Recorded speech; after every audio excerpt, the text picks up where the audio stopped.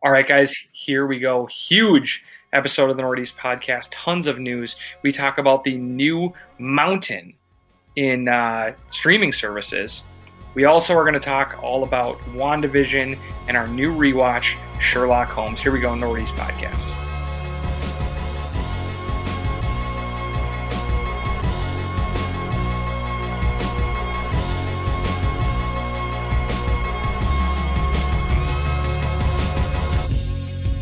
And here we go, Northeast Podcast. I'm Eric. I'm here with Ryan and Jim. How are you guys doing? Doing excellent, my friend. Oh boy, I'm good. You? I'm great. We got a huge episode for you guys today. Before we dive into that, we are going to need you guys to get on social media, get on Twitter, get on Instagram, and follow us at Northeast Podcast. Subscribe on any platform that you get your favorite podcast from. Get the Northeast Podcast directly to your phone or your device each and every week. And also, hit us up on social media. Tell us what you like. Tell us what you want us to cover. Tell us what we got wrong. I actually appreciate it when people are like, you said it was this person, but it was actually this person. I actually like to do that. So please keep us on our toes. Keep us in line. We do this for you guys. We are your best friend, the Northeast Podcast, and we love when you guys interact with us, when you guys send us memes and funny things, when you guys tell us stories, whatever it is. So hit us up this week on our Instagram and even on our Twitter. Who's going to see it on the Twitter? Eric, that's your domain, right? I'll see it. Remember we used to have a correction segment? We have stopped doing that because we've made so many mistakes.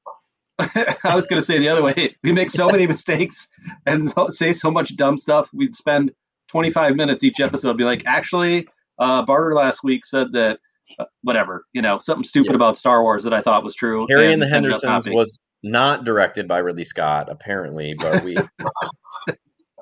somebody came after us. All right, guys. So we are going to dive into this episode, but before we do, what are you guys drinking tonight? Ooh, I'm drinking a nice beer, an exciting beer. I am drinking Modest and Dangerous Man came together for this apiary drip. It's a double dry hopped honey cream double IPA.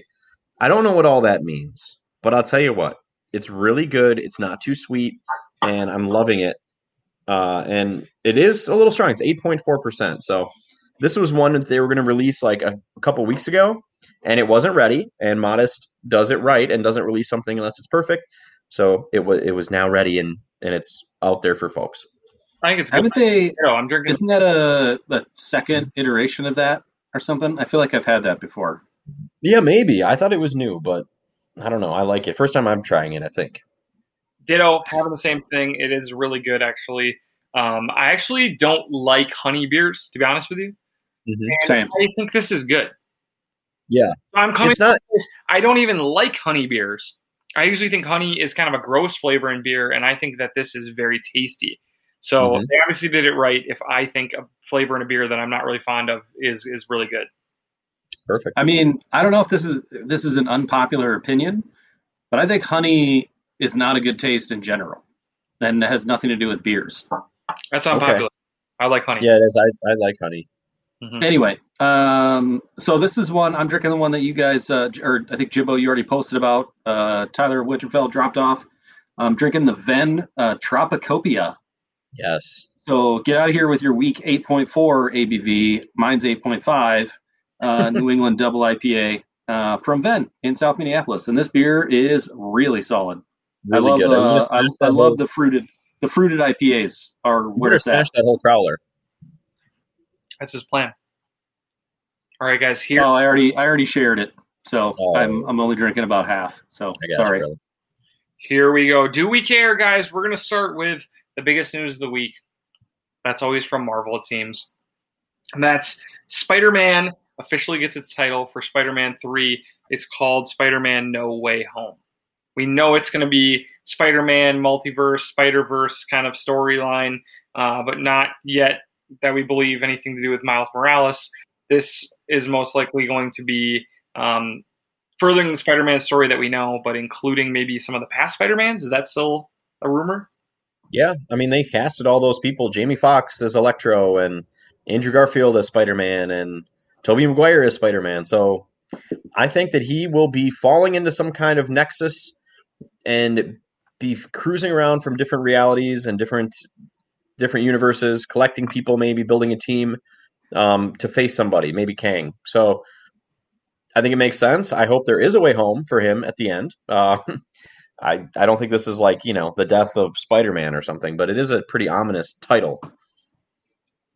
I think it's going to be just not able to navigate the multiverse yet, and so I think it's going to be something like that.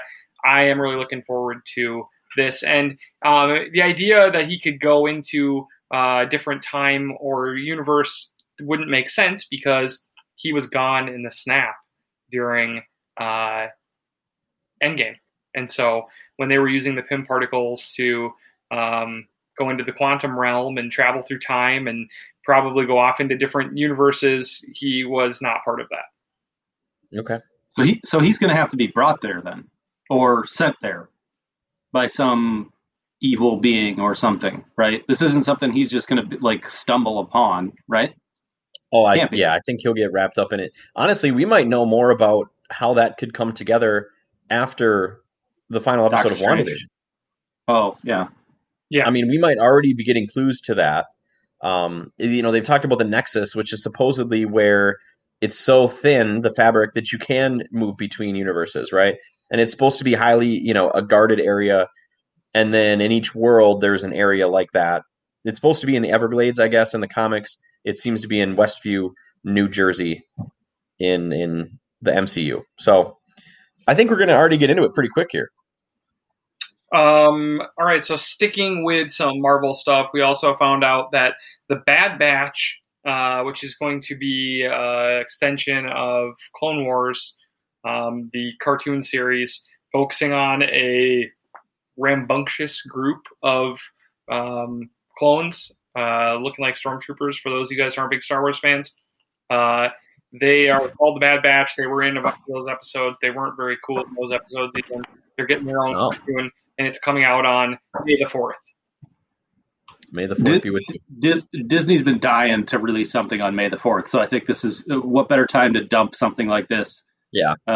If that you think, Eric, I didn't watch Clone Wars, but if you think that it's not interesting, then we'll probably pass on it. But, I thought it was worth mentioning as Disney Plus and the Star Wars universe is continuing to ramp up production and releases of new content. Mm-hmm. Now, Clone Wars is totally worth the watch. They just aren't that cool in Clone Wars. Well, you need the Tyler Winterfell episode list, right? Isn't that what we need? You need the need to watch episodes to figure out which ones to skip, and which ones to skip is kind of a lot. So it is good when you cut it down from 7 seasons to 3.5 seasons. Yeah, nice. Fair enough. Also, we found out that Marvel's Loki is going to be premiering on June 11th, the day before my birthday. I can't wait for my. It's going to be a big show, huge show. I think that this show will be bigger than WandaVision. Oh, yeah. It's got Owen Wilson in it, obviously Tom Hiddleston. I think that this show is going to be chapter 2 of this multiverse story that starts with WandaVision. And I think chapter 3 will be Spider-Man. Chapter 4 will be Doctor Strange Multiverse of Madness. So either Wanda opens up the multiverse here in WandaVision, or maybe later on with her powers, or Loki did it when he remember they really stressed we have to keep the timeline together. Mm-hmm. Well, when they fucked up and Loki grabbed that cosmic cube and took off, that was creating a new reality. They never followed up on it, but that's what this show is. So where he went and all the cascading effects that's going to have. And so he maybe is the one that's opening this multiverse with all his antics. So at some point we're going to find out, but I think this is going to be an important show, maybe even more important to the overall story of where the MCU is headed than WandaVision. See, I think WandaVision is the perfect start to this, and this is going to be like, if you liked WandaVision, here we go. We're going to dive even deeper into what has happened and what has come from that.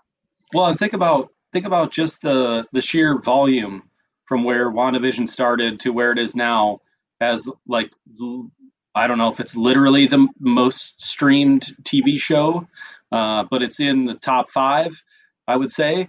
Disney's garnering all the the new subscribers, and they're going to drop kind of I would say definitely more loved as a character Loki by a lot. Right. Especially early on. Maybe that waned a little bit as all the movies went on, but they're gonna like hop right back into it. And they teased it, and we can get into this with WandaVision later, but with his scepter kind of coming back into Wanda's memories, and I think it's going to be like you guys both said, just elevating what Wanda set as a great foundation for these TV shows. Yeah. I can't wait. Great news. Can't wait. I care a lot. So we'll move over to the other big superhero franchise, that's DC. And there's some talk of DC rebooting Superman. I don't know if it's totally official yet, but it sounds like that's the direction that they want to go. And the rumor is that it is going to be a black Superman.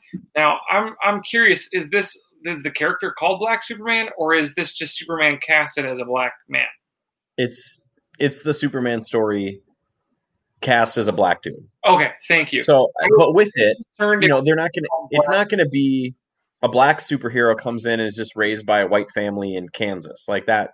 That you know what I mean? That's boring, and it's been done. And then there's really no point to like make it a deal, which actually would be totally fine with me. You just have a black actor instead. But I think it will be about blackness on some level, and how his story would be different.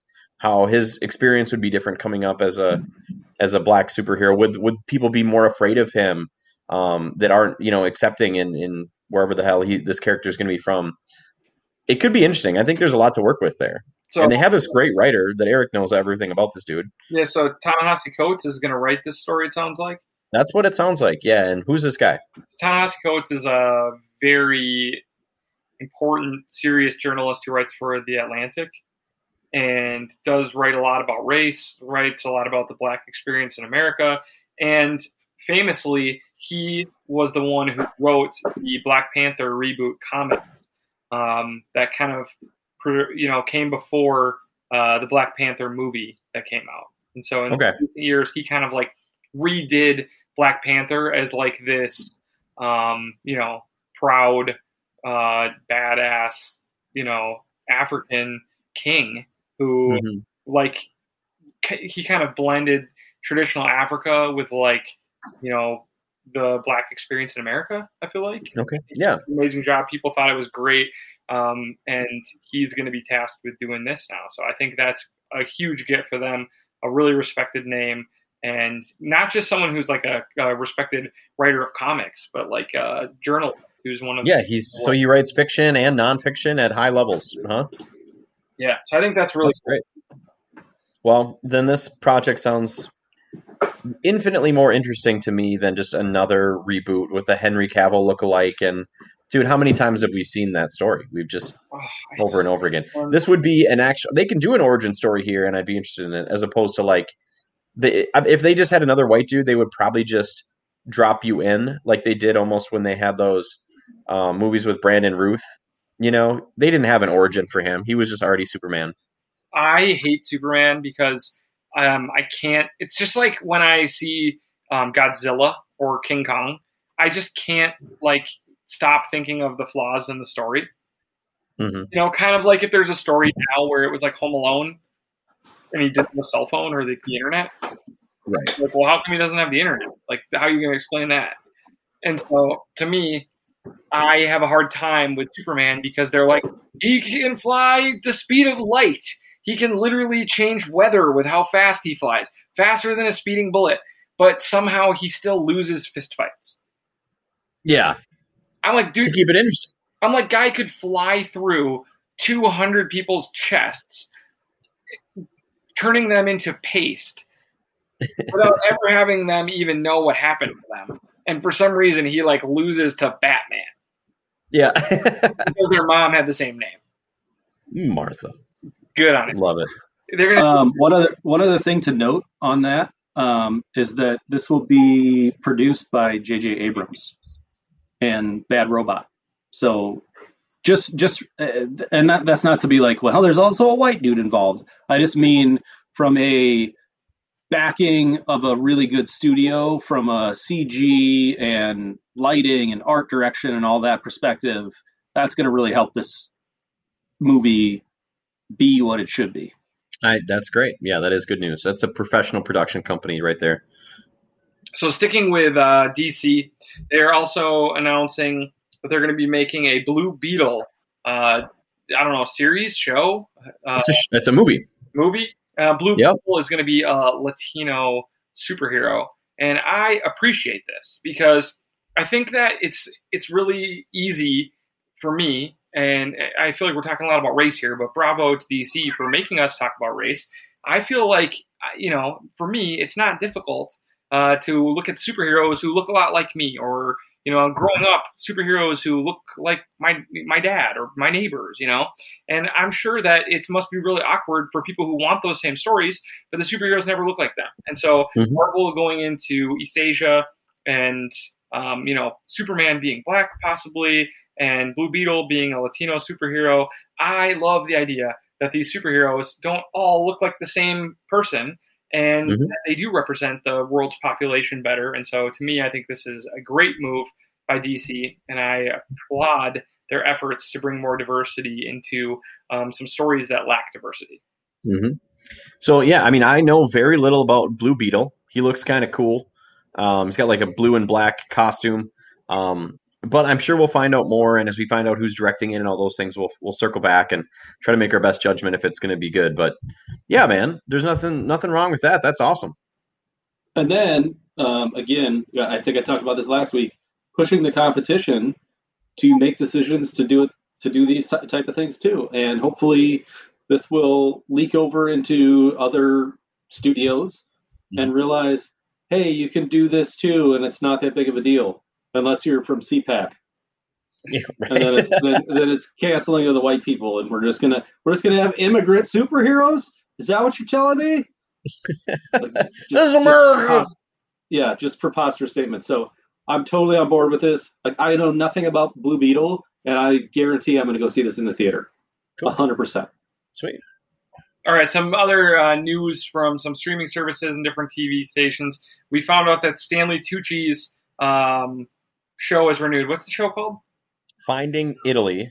Stanley Tucci's all over Italy, I believe is what it's called. I watched the first episode of it. It was great. Yeah, it's great. It was a lot of work done by a good friend of ours, Scott Jesser's super talented girlfriend, Whitney Berry. And she works for like the CNN documentaries department. And they've done a lot of the big documentaries over the last few years. And so she put in a lot of work to make this thing possible. And I really, really liked the first episode. I thought it was awesome. And Stanley Tucci is just one of the most likable celebrities that there is. So, yeah, he's great. Shout out to Whitney. That is super cool. He's not as edgy as like Anthony Bourdain, who is the ultimate travel host. I think we can agree on. Nothing ever touched his travel shows, I don't think. But he's good, man. He's just like Stanley Tucci's so likable. He relates to everybody, and he's got style, baby. I don't know, that thin little body, that little tiny body with cool clothes on, killing it all over the world. All right, hey, and shout out to Eric. Way to support one of your good buddy's wives by watching one episode. Girlfriend, sorry. She's calling me out. If they get married, he'll watch the second one, okay? You can't commit that much. I will watch more of it because it was a very good show.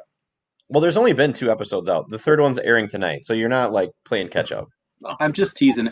Don't ruin it. I'm just trying to give Eric a hard time here on the pod. It's tough. All right, so Netflix to spend $500 million on new Korean content. I'm assuming a lot of this will be, attempting to be like the, I don't know what to call the genre of Bong. What's his? They're like, he does like social commentary thriller stuff. So I mean, like if you think of, like, I think that they're going to have a deal with like Chan Wook Park will probably do something, who does more like kind of horror and like really freaky kind of depraved stories. And then you got Bong Ho does these really awesome social commentary things like Parasite, right? Like class issues. That'll probably be coming. And dude, just like a ton outside of Hollywood, I think that my favorite stuff comes from South Korea. Give me all the South Korean content they can give us. Mm-hmm. Give it. You guys even like that horror movie that was like pretty good, right? It was like the phone like called back in time and they were trying to help each other or whatever in the house. That was great. Train to Busan was great. So good. Lots of great content. I mean, I was on a big South Korean movie TV show kick. Could not get through Old Boy though. Couldn't get through Old Boy. Maybe it was just the wrong time. You know, like sometimes you got to be in the mood to watch something like that. And maybe I just wasn't in the right mindset. Okay. But yeah, overall, everything that I've seen has been fantastic, and would watch more of it. So I can't wait. Good stuff. So we all know now that the new thing is the most valuable thing you can have is a universe, right? And so everyone's trying to create their own new universes. We'll get to Paramount Plus in a few minutes here. They're going to try to do a Star Trek universe. Is going to be one of their big things. Obviously, Star Wars and Marvel with Disney. DC has been trying to get themselves off the ground for a while. Harry Potter, Game of Thrones, Lord of the Rings, you name it. Everyone is trying to come up with their universe. The villains of Spider-Man without Spider-Man universe, that's my favorite. Mad Max universe. You know, they go on and on and on and on and on. And everybody has tried to create their own. And the latest one is on Disney Plus, as they are trying to make a Magic Kingdom universe. This sounds not for me. Yeah. No, I think this is probably going to be kind of dumb.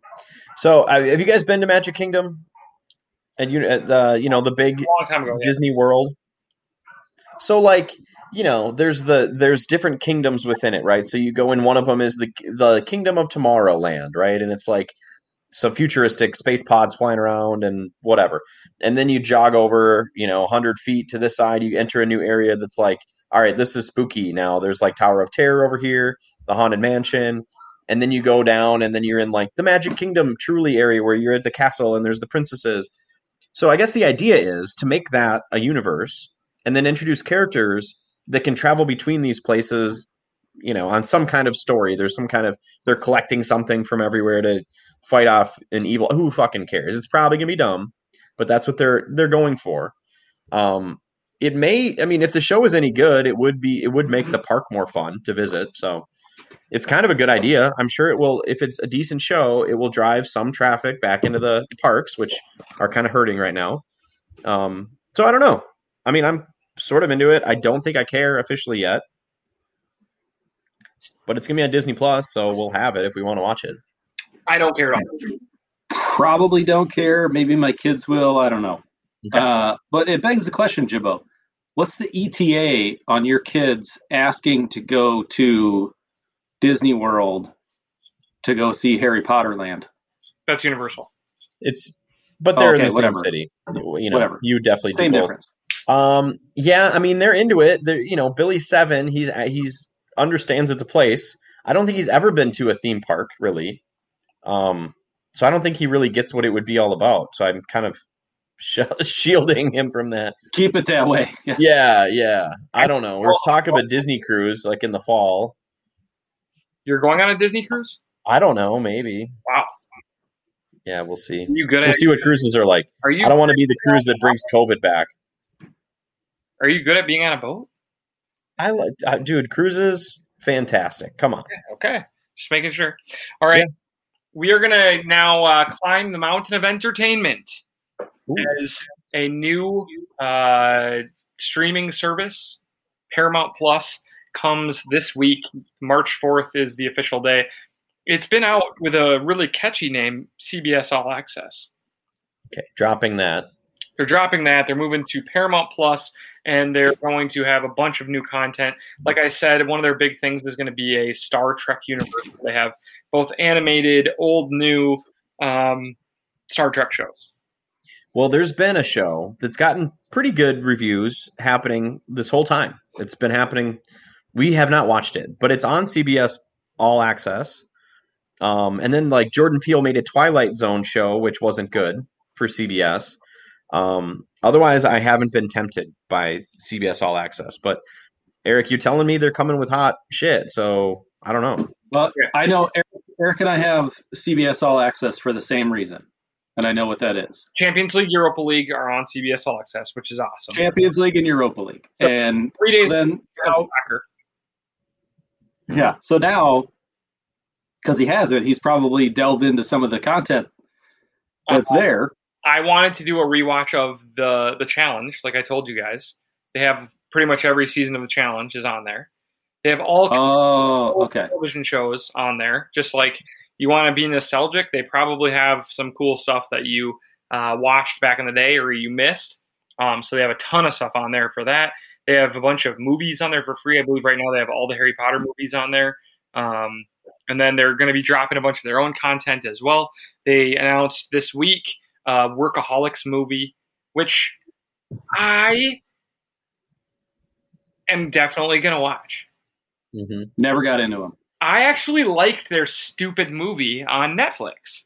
I kind of did too. I liked it. It was like it wasn't good, but it was like a fresh. Like for me, it was entertaining enough to watch. I think it might have been bad, and it was. Still enjoyed it, even though at multiple times I was like, "This is really bad." I mean, I think someone's penis got blown off.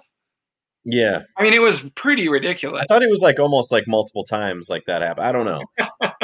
It was over the top. It was funny. It was really stupid, but like it made me laugh a bunch. So I'm excited about that. A Workaholics movie coming out on Paramount Plus. We also are going to get a new Paranormal Activity, which I don't know how good the last like 6 Paranormal Activities have been, but the first 1 or 2 were awesome. I think this is like a sequel to the first one. Oh, the first 2, I don't know how many there have been, but the first 2, I liked both of them a lot. There's been a lot. They were really cool. With diminishing returns for sure. There's going to be a new Pet Cemetery on there as well. And okay. That's going to be a prequel. I think the one that we're the most excited about, though, is the live-action Halo series. Yeah, that's a big deal. Oh, I think that if they go big budget on this, and they have I don't know what they're called, whatever the aliens are called, and then they have the Flood. Yeah, that'll be scary. Which will be really scary if they do. I think this is going to be a PG-13. Like the game is mature, right? So although kids may know it and have played it, you know, you're blasting off fucking. It's very violent. You know what I mean? I hope this is an R-rated show. I think that at this point there's only 2 different types of things that make money, and that is really high level. I'm sorry, 3 things: reality TV, really high level adult shows that are like a universe that they like or a story that they like that's really complicated and has lots of twists and turns, and then bingeable children's shows. Mm-hmm. And so I think that they have to choose children's show or adult show. I think they're going adult. They know that kids don't care about Halo. They know that a bunch of people grew up on Halo. I think that they're going to make this like they're going to do their best to have their version of Mandalorian here. Well, Mandalorian is like PG. Nah, you gotta remember, most of the shows we're excited about and most excited about are children's shows. I mean, WandaVision is PG to PG-13 maybe. I guess Falcon and the Winter Soldier is going to be more like PG like 15, 16, which is not a thing, but they're calling it that. But most of the shows that we're really into are like for children, you guys. Thanks for that. I mean, Mandalorian opens with like him having a dude chopped in half through a door that closes, you know. So I don't. Yeah, that's pretty normal Star Wars fare, though. You didn't see a bunch of blood squirt, you know, like you get it, but I guess it's PG-13, but they don't even say. They don't say shit. They don't have, you know, obviously they don't say anything worse than that. So it's pretty tame. Mm-hmm. I think the Halo audience, like everyone's 40. Yeah. Like, yeah. So I don't see any, I mean, what was the last one that was released? Like Halo Reach from like PlayStation 3 time? Like there, yeah. I mean, Halo Reach, Never Look Back, I think it was called. Nobody that is like under 20 is playing Halo except for like, oh, look at this cute game where like nothing happens and it's linear and we don't play those type of things. I think they can easily go for like the adult version of Halo and it will be significantly more popular than like we're releasing a new game, so we're trying to get a bunch of new players on our platform because we're doing something different this time. I hope that's not the way they go. Well, they are. With their new Xbox. They're releasing a new Xbox. They do have a new game. Yeah. But I do think that this is a cool story that I'm kind of surprised it's taken this long for someone. It's been in pre-production hell forever. I mean, they tried to make a movie. Microsoft dumped a ton of money. They've written 3 scripts and thrown them all away. That's because video game adaptations stink. Yep, it does. So we'll see, but I think it's got new life here as a show. I'm excited about this. This is a show that I think I will check out like the day it drops. It'll be a little less than a year, I guess. It's kind of like Q1 2022. So I'm excited. We shall see. I'm looking forward to it. I'm sure by then I will have been a long time customer of fucking Paramount Plus. So that's just how these things go. After Arsenal wins Europa League this year, Eric's going to need to keep the subscription to watch the Champions League knockout stage. So he'll definitely have it by the time. League, and they don't turn it around in time. I'm going to need it to watch the Europa Conference, the 3rd tournament that's being introduced next year. That's right. Yes. With the name the Europa Conference, which is the worst name I've ever heard. So exciting. All right, so we'll move into some hot wrecks for today. Actually, we'll move into some hot wreck as we just have one this week. Jimmy Channels, you watched a movie that Netflix is really proud of. What is it? So I watched I Care a Lot. Rosamund Pike. She doesn't work a lot, but do you remember her from Gone Girl? Yeah. Oh, yeah. Okay. She's playing the same character. She's so good at it. She plays this like cool, attractive ice queen. That's like her thing. She's like a total psychopath, sociopath probably is better.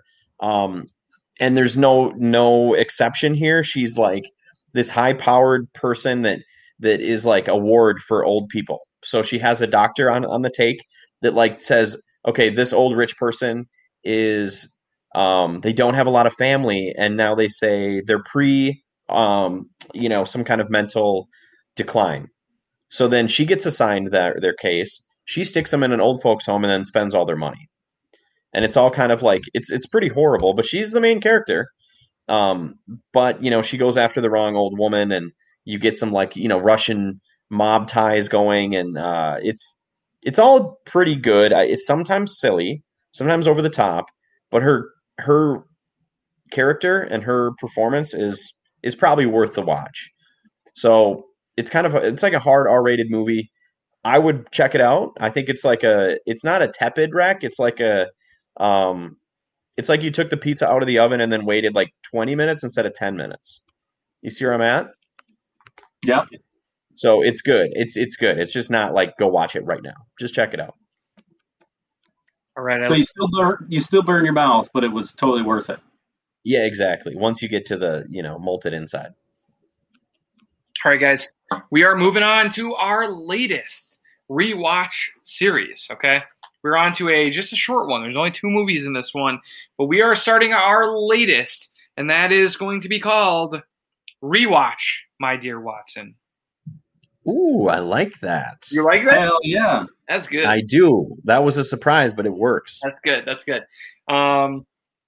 So we watched the 2009 Robert Downey Jr., Jude Law, Rachel McAdams, and what's the villain's name?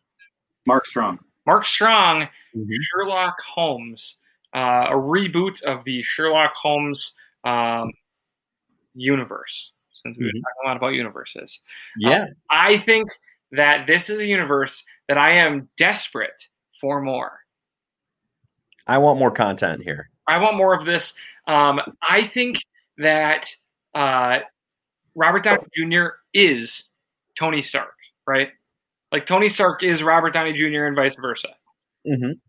And he's better as Sherlock. I think so too. He's just absolutely captivating in this. He's born to play this character.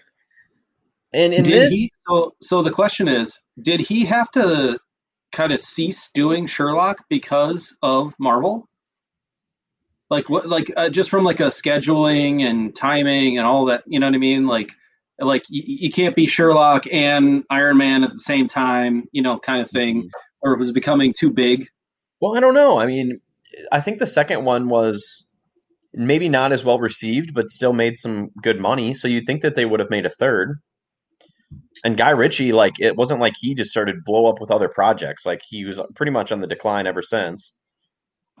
I think that this series is like, I feel the same way about the series as I do about the Daniel Craig Bond series. That's how much I like it. Yeah. I think that they could put out a movie every year or every 8 years, and I would be just as excited, no matter what kind of work rate they had in putting these things out. I can't wait for the next one. We'll dive into this first one, Sherlock Holmes.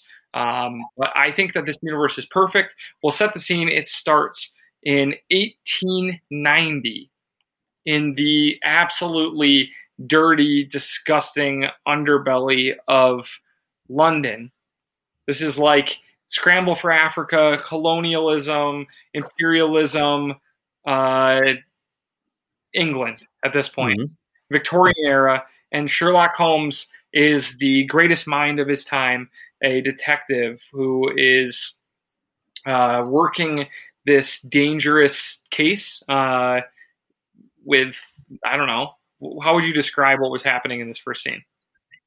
I mean, he's cracking a case of the occult, right? So, it's an old trope for. Okay, I read all these books, so I'm sorry, I'll try not to like keep referencing them, but the books are amazing. You know, they were like just pulp newspaper. Like people ate these things up back in the day. And Sherlock was this amazing character from that, and they actually were pretty true to it. So this is like, you know, people are doing ritual sacrifices. There's a dark order, organized evil. That's all pretty much par for the course. And you actually come in at a cool time where he's arrested. They're coming in and he's cracking this case right at the beginning. Yeah. So this is, Lord Blackwood is what we find out, as he is having a woman who's obviously possessed or poisoned or drugged or something. And she is about to stab herself to death. And he has guards all over the place. You get an amazing fight scene. I think that the most underrated part of this series is the fight scenes. Oh, great. And not just the slow motion ones, like just the ones where like they're just duking it out with whatever they have around them. I think those scenes look incredible. Mm-hmm. They are so fun, yeah. Guy Ritchie does a really good job with those. And he did that with Snatch, with the boxing scenes, and you can see the similarities. And I think that the fight scenes are good, but I don't know why, and there's only a couple of them, but those slow-mo things where he explains them, like why I'm doing it in this order on purpose, because everything that he does is logical, right? It's all thought out ahead of time, but his brain works so quickly. And then they have the explanation, the exposition, and then he executes it. And so like the explanation takes a minute, but the actual fight takes like 4 seconds. Yeah. It's just so beautiful and well shot and well done and well described. But yeah, that opening scene sets the tone for the remainder of the movie. And it does a really good job of showing you, like Eric said, how down and dirty and kind of gross, and there's so much underground stuff going on. And Sherlock is no stranger to get his hands dirty and stuff like that. And it's really cool. I love the cat and mouse game between Blackwood and Sherlock. And he, goads Watson into like attacking him almost. And Sherlock stops him at the last possible second as this super thin, almost invisible blade is about to impale Watson. Yeah. I thought that was so cool and so exciting. And there was so many smart little surprises like that. Like, I don't think you can do a Sherlock movie unless you have a very, very fucking smart team of writers, because you have to be smarter than the audience, or else there's like, that's the coolest part, right? Like the surprises, the like, oh wow, I wouldn't have thought of that and I didn't, and now I'm surprised by it. I thought that they nailed it right from the get-go. The chemistry between Robert Downey Jr. and Jude Law is awesome. It was perfect. perfect. They're so perfect. I think that these two guys were born for these roles. Like I just, in my mind, it's one of the most perfect castings that I remember from a movie. It almost makes me upset that Jude Law wasn't involved in Marvel somehow. He was. Like, just... Huh? He was. Well, yeah, but I meant more prominently. Yeah, that's what I meant. It's funny when you think like, oh yeah, he wasn't. No, he was in there. Everybody was in there. Yeah. Captain Marvel, it's kind of a skipper. Yeah. So, in this, then you have obviously Watson is engaged to be married, or he's about to be. They're working their final case together, this Blackwood case, and you have the entire game being played between the two of them as Sherlock tries to play to Watson's sense of adventure to get him back in on this case that he kind of knows he can. He's trying to play to his sympathies, to his fears, and to his adventure to get him to come back to this case that he has claimed many times that he's out of. But it becomes apparent that he cannot separate himself from the adventure of the cases themselves. Mm-hmm. Yep. Well, I think that was why they did such they made a point of talking about how Watson is a military man, in the sort of the exposition at the dinner scene when Sherlock first meets Mary. They kind of made it seem like if there's wrong being done, Watson is going to step in, even if it's against his better judgment, even with Mary involved. And I think that was kind of a very poignant description of Watson as a character, and which is why Sherlock could be like, yeah, I'm going into this building by myself, and then just walks away from Watson knowing 100% he's going to follow him in there to make sure that right is done, the things are done right, as far as like enforcing the laws and stuff like that.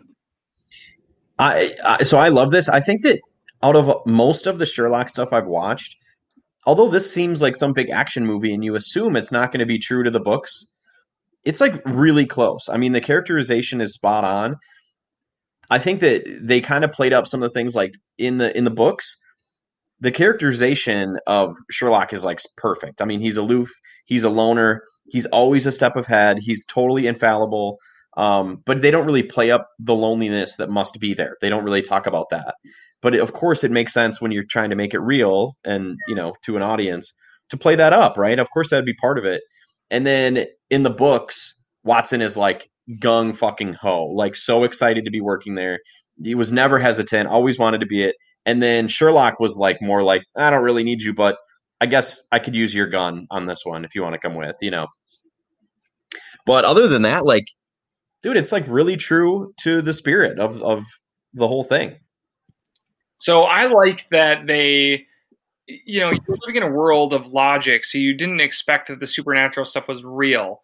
But as the things happened and they were difficult, at the very least, to explain how they would happen in the natural world, Blackwood obviously playing up the supernatural stuff, you have to start questioning it at some point.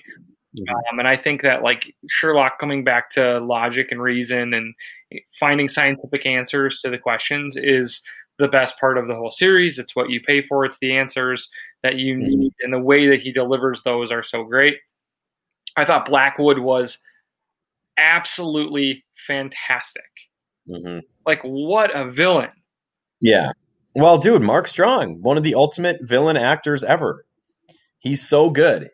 He's like, he seems both physically intimidating and mentally intimidating, right? Like so smart. Just his like soft, menacing, deep voice is so scary. Blackwood was a great character. He's great. He's hung, he's killed, he rises from the dead, and he's absolutely terrifying. And the people he deals with, besides really Sherlock, are absolutely terrified of him. And even at times, Sherlock is shaken by the things that Blackwood is capable of doing. Now, I love, like in all great movies, you have situations where your hero is in danger, they're in trouble, and then they come up with the most creative way to escape because they are one step ahead of the dimwit people that they're against. And Sherlock Holmes has many scenes like this, which I think are incredible. I also love the shadow villain of Moriarty in the background. and playing a bigger role than I even remembered in this movie. Working with Rachel McAdams, who is like kind of bad, like kind of like villain love interest of Sherlock. She's Zephyr. No, I was gonna say she's Zephyr Lynn, whatever, from Bond. Yeah, just kind of always towing the line, and you never kind of know which side she's on until the end. Yep. Yeah, she's a notorious thief. Very smart, has outsmarted Sherlock Holmes, and there's really only been a couple people that have done that. So he's obsessed with her. That's true. That's true to the books. She comes and goes, and he's always like trying to find time or kind of excuses to work with her. Like, we really could use her here, Watson. Like, no, you don't need her, but okay. She's great. Yep. Best thing Rachel McAdams has ever done. I don't know. I'm not a huge fan of hers, but I thought she was so good, so beautiful, so smart in this. I loved her. She's great. She steals the scenes that she's in. She's not in a ton of them. You're very curious about Moriarty and who he is. If you're a fan of it, I asked you the other day, Jim, if this was obvious to you right away that it was Moriarty or not. And you said yes, indeed it was. I think if you're a big fan of Sherlock, you would have known, or you would have been looking for him to show up. Yep. But they obviously tell you that partway through the story that he's Professor Moriarty and that he is on the same level of intellect and intelligence as Sherlock is. And so he's obviously someone Sherlock seems to be very curious of, and he's a formidable foe by all accounts. Yep. So they did a great job setting that up. In the end, I loved Sherlock's plan, because it always is great when your hero looks to have lost, but it's all part of their own master plan. He gets himself captured. He gets all the information about what's happening. He escapes. He set his friends up to pick him up right where he needed to escape from, and then he heads to was it a factory, like a pig factory? Yeah, it's like a slaughterhouse. Like a slaughterhouse right on the river. And I thought that this was where the movie really, really, really got good. Where in this scene, the slaughterhouse gets blown up. Jude Law's character Watson is, perceived dead maybe initially. The scene is incredible. It looks so cool. The slow motion explosions as they're running, he's running, trying to grab, he grabs like a little pallet to like kind of protect himself. The pallet move in slow motion was really, really cool. I thought the slow-mo was amazing. Like, they used it, and maybe that's played out now and people don't really do it, but I think this was peak slow-mo. You know what I mean? Matrix had been out. This was better than that. Oh, I think it was just overall the execution of the different phases of it, right? Watson runs through and trips it. He yells Holmes, and then the slow-mo explosion for him, and then the slow-mo explosion for Sherlock, and then he's got to get to Rachel McAdams, I forget her name, and he kind of gets blown to the side, but then he kind of gets up, grabs the pallet, and then they both kind of get blown up again. And it was a scene that, like, in real time would have taken 3 seconds, but they made it seem like a really just unbelievably intense, because you're like, okay, forget Watson, you got to try to save yourself. Oh, and save her at the same time with another piece of wood kind of draping over your shoulder.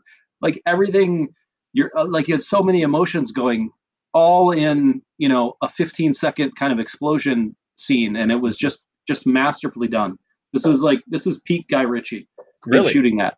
Yeah, the whole thing was. Love the scene, and then you get tripping in style. The whole thing just feels fucking cool. It does, and you end up going to the hospital where you find out Sherlock lives. You get a scene with one of I don't know what the police officer's name was, but Lestrade. No, not Lestrade, the other guy. Oh, I don't know. That guy was cool though. Nice guy. He was like, "Hey, man, like, Watson's okay. You got to get out of here." Like, yeah, there's a warrant for your arrest. Yeah. So he goes in disguise as the doctor for Watson, and you get a pretty touching scene with Mary and Sherlock, which I really liked as well. Mary's not in this movie a lot. She's in the second one a lot more. I think she's actually really good. I think that nailed that casting as well, and her kind of giving the permission to Sherlock of, hey, I know I can't stop him from doing this stuff. You've got to do it with him. Mm-hmm. And so the band gets back together again. I thought that was a really cool scene, and it made me think about the books, which I haven't read, and I wanted to ask you this: is there like hints of homosexuality between the two of them? No, I mean you would wonder because at some point they do live together, but they do this. These are old books, man. They would never get into that or even make jokes about that in these books. I get it, and I just think that like it is something that has definitely come up in recent years. I'm not saying that there was anything between the two of them romantically in this movie, but it did make me think about Sherlock the TV show, where there is definite love interest between Sherlock and Watson. That's at first. You're like, am I seeing this? And then you're like, it seems like it's on the down low, and then eventually it's pretty open by the end of the show. And so I do think that it's at least an interesting question to ask, and a cool. That seems like a more modern twist on Sherlock than the having lived through it. In the 1900s England. So finally, you get a big scene at Parliament with Blackwood, and there's a huge fight. Real quick, Eric, before we go into that, can we talk about the fight scene with the meat and potatoes? Yeah.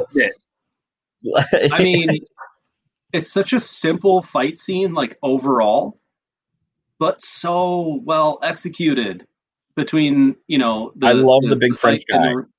He's amazing, and with the friendly about it. I just loved it. They were but that I don't know. That was like the Marquess of Queensberry rules of like the way you do fights. Like everything's respectful, and if an opponent needs time, you give it to him. And he was like, "Hold on," or whatever. But the guy could like literally throw him across the room. And then with the little shock device, I thought was just amazingly done. Mm-hmm. I know it's like an OP weapon. But then it ended up not being, towards the end of that, sort of fight overall. I thought this scene, for all of its sort of grandeur that it had going on, was so masterfully done. It had me on the edge of my seat, and I've seen this movie multiple times. And every time I watch it, I'm still like, feel myself just sort of like catching my breath a little bit, at certain points during it where I'm like, okay, they're running. Okay, I can take a breath. And then he finds him, and like the humor of like him picking up the tiny little hammer and throwing it at the dude and just kind of bounces off of him. I mean, that's so stupid and has been done like a million times. But I thought that the way like the French guy reacted and Robert Downey Jr. reacted, like everything was just well done. I loved this scene. Mm-hmm. The guy in real life, his name is Robert Milet, and he looks like he is 6'11", so he's a huge man. Yeah, good casting. Well, he was definitely huge. No, they nailed that part as well. And then I just think that you get to the end, you have a big fight scene. You have the mystery of why, Rachel McAdams' character is trying to escape with this, this poison gas, this Moriarty link. And then you get a great scene on the Tower Bridge, the building of the Tower Bridge, with, what is Rachel McAdams' character name? I don't know. But it's accurate to the books. I just don't remember. So her, Blackwood and Holmes with a fight scene on top of the under construction Tower Bridge. And I thought that was great too. And you get a gruesome, amazing for Blackwood. And it's ironic because he actually gets, actually hung. One of the earlier scenes is him getting fake hung. Yeah. And Holmes goes through and explains, I know what this was. I know this part. You used a neuro agent to fake your death. You did all these things. And they left the one question unanswered, which was, how did he survive his initial hanging? And then I'm like, well, that's kind of lame. Like, why didn't they get into that? Maybe they couldn't think of something. And then in one of it's almost like a post-credit scene, Watson goes in and Sherlock is hanging from a rope, but he had figured it out, and so now we got the answer to truly every little misdirection, and they had totally convinced the audience and everybody in the city that Blackwood had real magic powers. just for Sherlock to never even once doubted, and he had gathered everything up, and he knew every chemical that would have done this or that, and had it all figured out. I loved it. Great reveal. Two things. Number one, Rachel McAdams' character name is Irene Adler. Okay. But they don't really say her name that often, so there's a reason we wouldn't necessarily pick up on that. Secondly, it is like one of those quirky movie tricks that smart directors and writers can do when you're able to take everything that you just watched for an hour and 45 minutes and break it down into like a monologue, and realize that he's just kind of been like putting these pieces of the puzzle together the entire time, but wasn't entirely sure, right, until the end, and had a great sort of, if you want to call it like a backlog of ideas, and then once he had been with the machine at the end, was able to kind of piece together the entirety of the plot of the bad guy, right? Yep. And to be able to do that with a 2-hour movie where you have all of this buildup, and then a lot of it was playing on like public fears, right? Rumors and myths, and I heard from so-and-so that Lord Blackwood raised a guy from the dead, or all that stuff, which is kind of funny given what kind of society we're living in today with, QAnon or EAnon and conspiracy theories and all that stuff. It kind of fits. But to be able to do that, and then he explains it in like 30 seconds, and you're like, fuck, he knew the entire time. And I totally buy it. Like that's an unbelievable job of the writers, the directors, and the actors to be able to pull something like that off. So that was amazing to me. They crushed one. They set up the next movie as well. Go ahead. One other thing we just have to mention, how great was the music, right? So we have that kind of repeating harpsichord, ding, ding. Hans Zimmer, baby. And then I look, Hans Zimmer. I'm like, oh, that's why the music absolutely banged. Like original compositions for it. So good. I mean, this is one of my favorite movies I've watched in any of the rewatches. Like, is it better than any of the Batman movies I feel like? Or more fun or something? Like, it was so good. It was just perfectly done. I mean, you first of all, sorry I ruined your Hans Zimmer moment. I should have spoke up. But you're right, and that this movie kind of has everything. Like, do you want mystery? We got it. Do you want humor? We got it. Do you want quality fight scenes?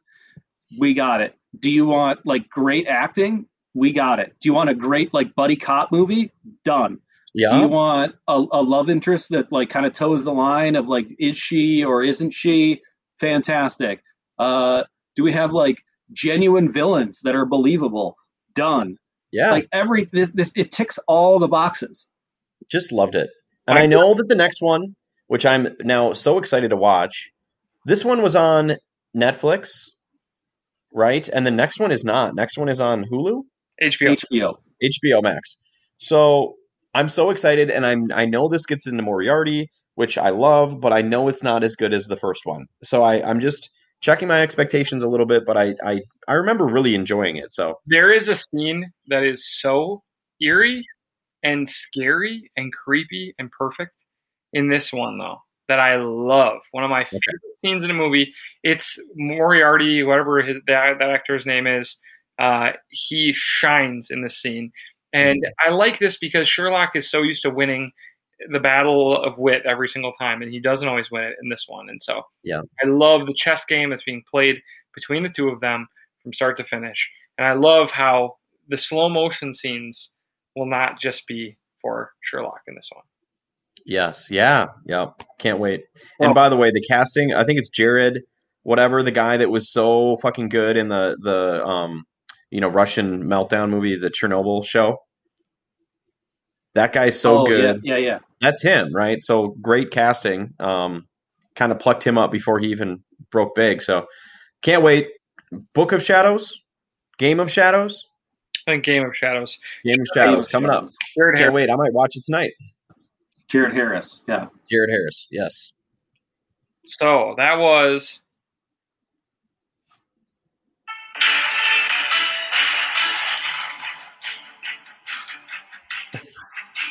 rewatch My Dear Watson. I could literally do an entire screencast episode talking about this movie. I loved it. Like if we broke it down scene by scene. Like, I don't think we have time for much else. Well, although we do have to do our new segment. I think that we should skip it until next week. Okay. I'm good with that. We got a sportscast to knock out. I'm excited about that too. Real Wanda talk before we get out of here. Oh, yes. Okay, good. Because we do have, before we release another screencast, this shit's going to be wrapped. Mm-hmm. We're coming up to this following Friday, final episode. So if you guys are not through 8 episodes, I believe it was called, was it the Fourth Wall? Was that what it was called? No, that was the episode one. Before. This was previously on, I believe. Which makes sense when you look at the content of the episode. This was, if you guys haven't watched the first 8 episodes, please tune out now. Come back later. Come back after you're all caught up. Come back after you watch the show and hear our takes on this, because this will be full of spoilers. And we don't want to ruin WandaVision for you, because it is awesome. If you don't think that you're going to love WandaVision, you're wrong. You're going to love it. Keep watching it, because you might not like the first 3 that much, but you will love everything after 4 or 5. Oh, I just think that, like, if you went back and watched it now and you were looking for all the Easter eggs, I think you'd be like, oh, all this stuff that I thought was boring was literally just them pouring Easter eggs on top of my head over and over for the entire show. I do think that the show was brilliant. I think sometimes it was mistaken for boring because you didn't understand what they were trying to do yet. Mm-hmm. But as it has gone through the decade, it has gotten better and better. And we're at the end here. We found out in episode 7 that it was Agnes who was doing this the whole time. She has powers over Wanda in her little basement lair. And you get a really cool, most of the episode was them going through Wanda's visions, for lack of a better term, of her life. And you get to see like a different camera angle or a different version of these things that were happening in Wanda's life. Some of them happen in movies, some of them we had just heard of. And I thought that this was so well done. It was like Ghost of Christmas Past, Present, Future, but WandaVision. And it was really awesome. I thought they crushed this. And it was a really cool look into Wanda. All the while, they completely retconned her character. They did.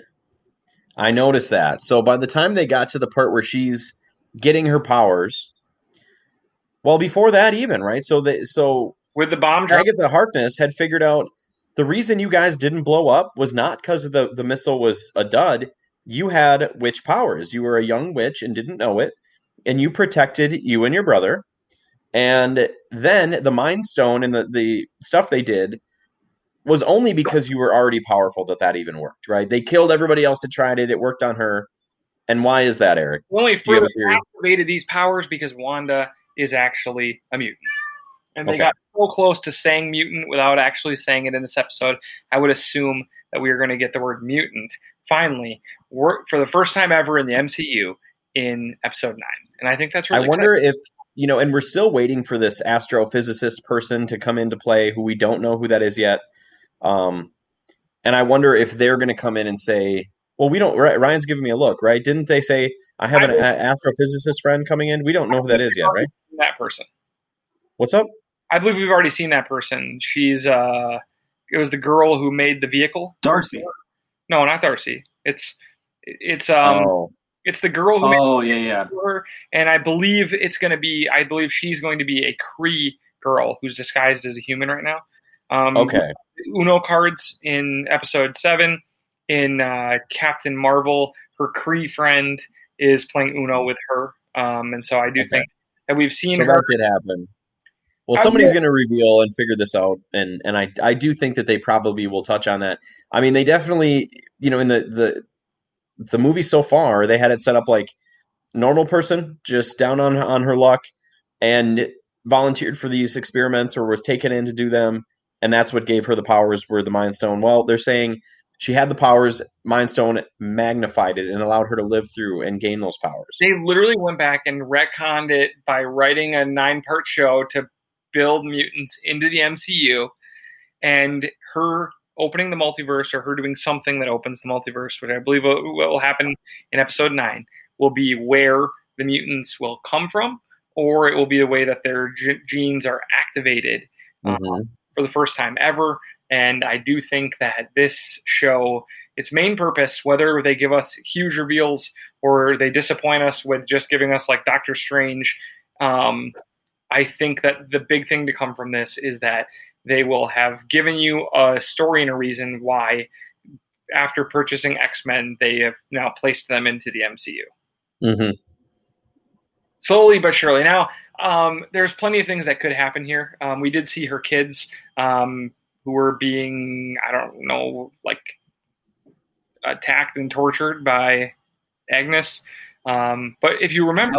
held captive at the best. Yeah. If you remember, though, Agnes thinks this is crazy because she knows that those kids don't exist. Right. But I think that they will. I think that they will not disappear. They will. I think that she will have her kids. She will not have Vision. So in the House of M, which this show seems to be based off of, she loses the kids. They don't die, but she loses them. She is unable to control them or have them for whatever reason, and they grow up to be superheroes in the MCU. They were like X-Men, or Junior X-Men, but they are not, with her, at least for some portion of this. Okay. We also saw White Vision, which was really cool at the end. So we know. Yeah, so he's a bad guy, just literally like a killing machine. He's like a emotionless robot who, with all the powers of Vision. Yes. You don't want to say Sentinel, do you? Do you think that? Yeah. Do you think that somehow Vision, that it has the memories of Vision or whatever, the one that's in the hacks, is going to merge with the white version and then he will live, or do you think he will die? I think already had twice. I mean, here's the thing with Vision. He literally is a computer program. So he could literally be downloaded into a Vision body at any point.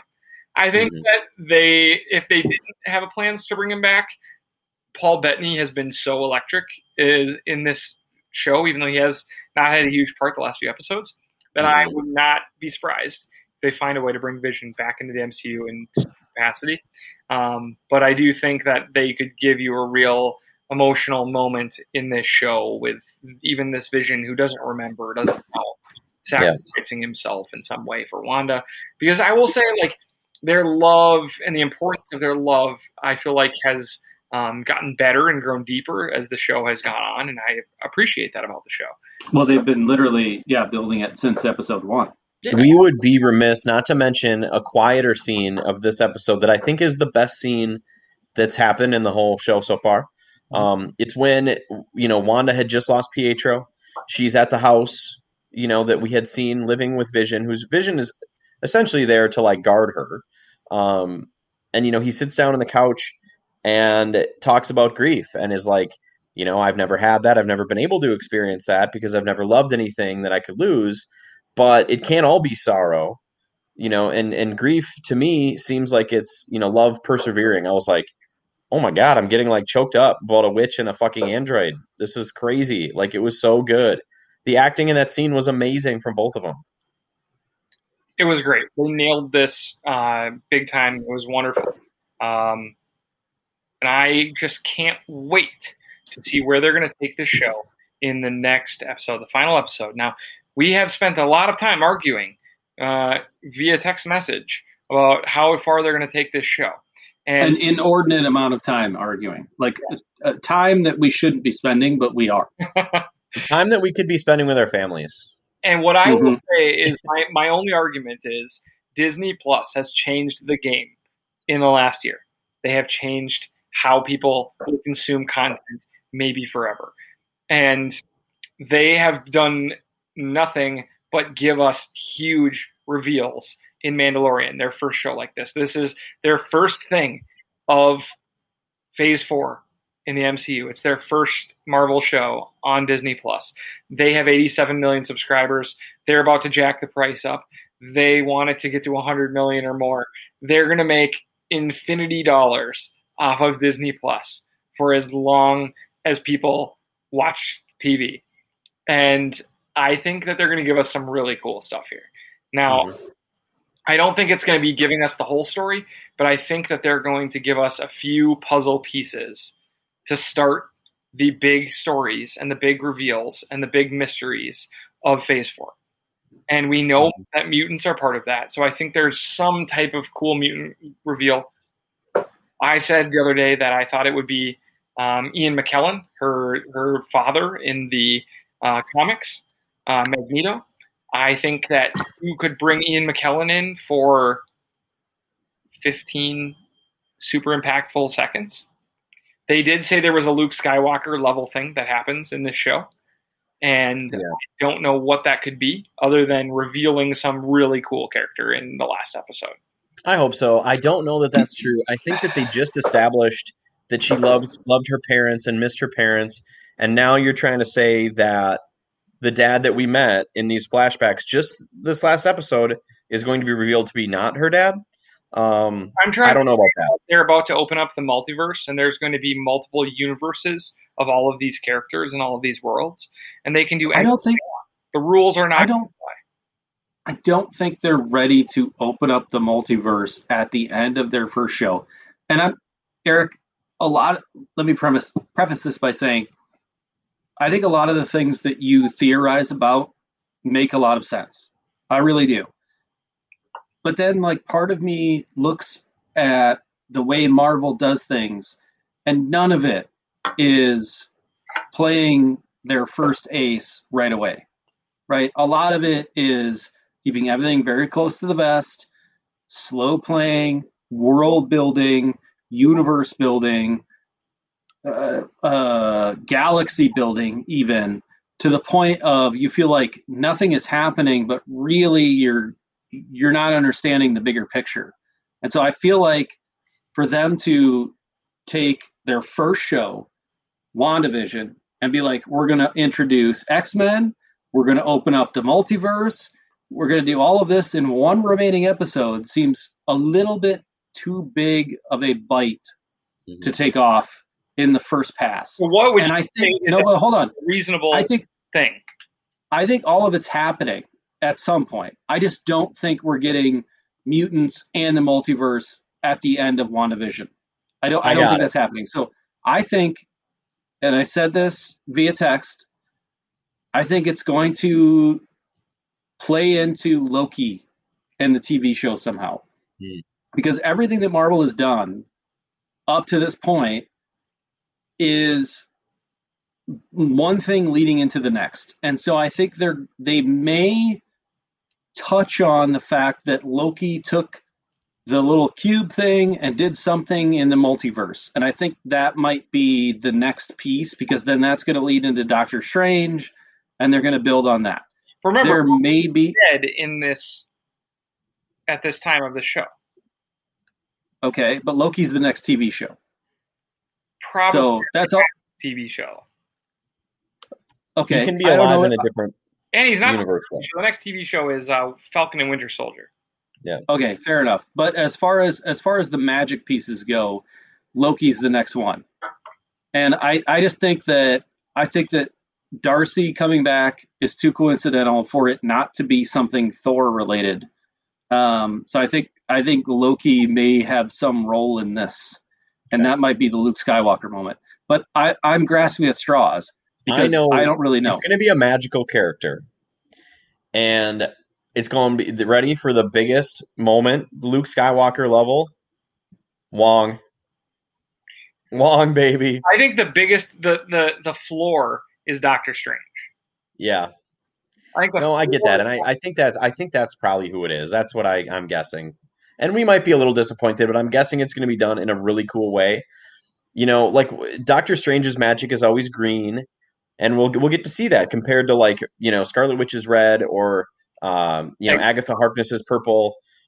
It'll just kind of look awesome. Them all three fighting together, and then Vision will come in and just whoop ass on White Vision. I think that it's going to be a big action movie, so I don't know how much time we have for, like, explanation of this plot and mutants and all these things. I think it's going to be, maybe they'll leave it like, yeah, we discovered what this place is. It's the Nexus. It's a place where, you can move between worlds, and they'll just leave it there. That would be really disappointing. Well, I don't know. I think I'm prepared to be. I'm not going to be disappointed. I'm going to love it. Yeah, I agree. I'm with Jimbo. I think that's not disappointing. I think that's world building. It's slow playing. They're not giving you all of the highlights at the end of their literal first series of 10 that they have planned for the next 2 years. I think that they're playing by a different set of rules with the multiverse, and that's the next few years. They're going to be able to do anything. They're going to be able to bring anyone back. They're going to be able to introduce different versions of the same people. They're going to be able to do anything they want. The rules are there to be broken for the next 3 years, at least until Multiverse of Madness. I hope you're wrong. Or I'm sorry. I hope I'm wrong. I apologize. I really hope I'm wrong, and that they move things quicker. But just seeing what they've done over the last 10 years, everything has been really slow. And so I would anticipate maybe they might speed things up slightly, but I don't think they're going to introduce mutants and the Multiverse of Madness or the multiverse at the end of this WandaVision. I think it's one or the other, and it makes a lot more sense for the multiverse, personally. Agreed. With some kind of comment that some line that's like, wow, something is happening with people's genes. We need to take a look at this. But that might even be a post credit, This story is the House of M, is what this story has been this whole time. Mm-hmm. It is almost frame for frame House of M, which is her speaking mutants into existence. And so her power here to change things, we've already seen that she could change things inside the Hex that came, and then when they leave the Hex, they're different based on just what she did with her mind. And so I think the ability for the mutant gene to be activated is going to happen because of her. And that's what this whole story is going to come down to. And then I just think that they gave us this hint of Pietro from the X-Men universe. And so I'm not saying that they're giving you the X-Men or the X-Men are going to be in any movies at all. Mm-hmm. I think that is the slow play. I think that you're going to know, they know we're not stupid. We all know the X-Men are coming. They know we know X-Men are coming. Everyone knows it. And it's just like, we all knew that he was going to pick up Thor's hammer. We all knew he was going to say Avengers Assemble. We all knew about the snap. We all knew all of these things were going to happen. But they're so masterful at how slow they give you things, and they give you things at the right time. And so that's why my thought has been, I think that they could introduce the X-Men as Patrick Stewart and Ian McKellen. But they'll never be Magneto and Professor X in their universe. They will recast them, but they will be from a different universe. They will be your first introduction to mutants, but they will not be your introduction to X-Men. Okay. So when they finally introduce X-Men 5 years from now, through numerous post-credit scenes, and they eventually 5 years from now, you get your first X-Men movie, or 10 years from now, even, who knows? I think that they will have just set up the fact that this exists long before that. And I just think that because it's a multiverse thing, they can go anywhere that they want. So I'm hoping for something cool. I'm going to be disappointed if it's not something big. And they have set the precedent that Disney Plus is must own, and it is the place where big things happen. And I think that they're going to not disappoint. I hope that I'm right. Okay. Well, Friday, we'll find out. I can't wait. Oh. We will find out. All right, guys, that's it. That's all the time we have on this super long edition of the Nordies podcast. We have a sports cast still this week. We're going to talk lots about the Wild. So tune in then. We can't wait to chat about the hottest team in the NHL, the Minnesota Wild. So here we go. Thank you guys for listening to the Northeast podcast.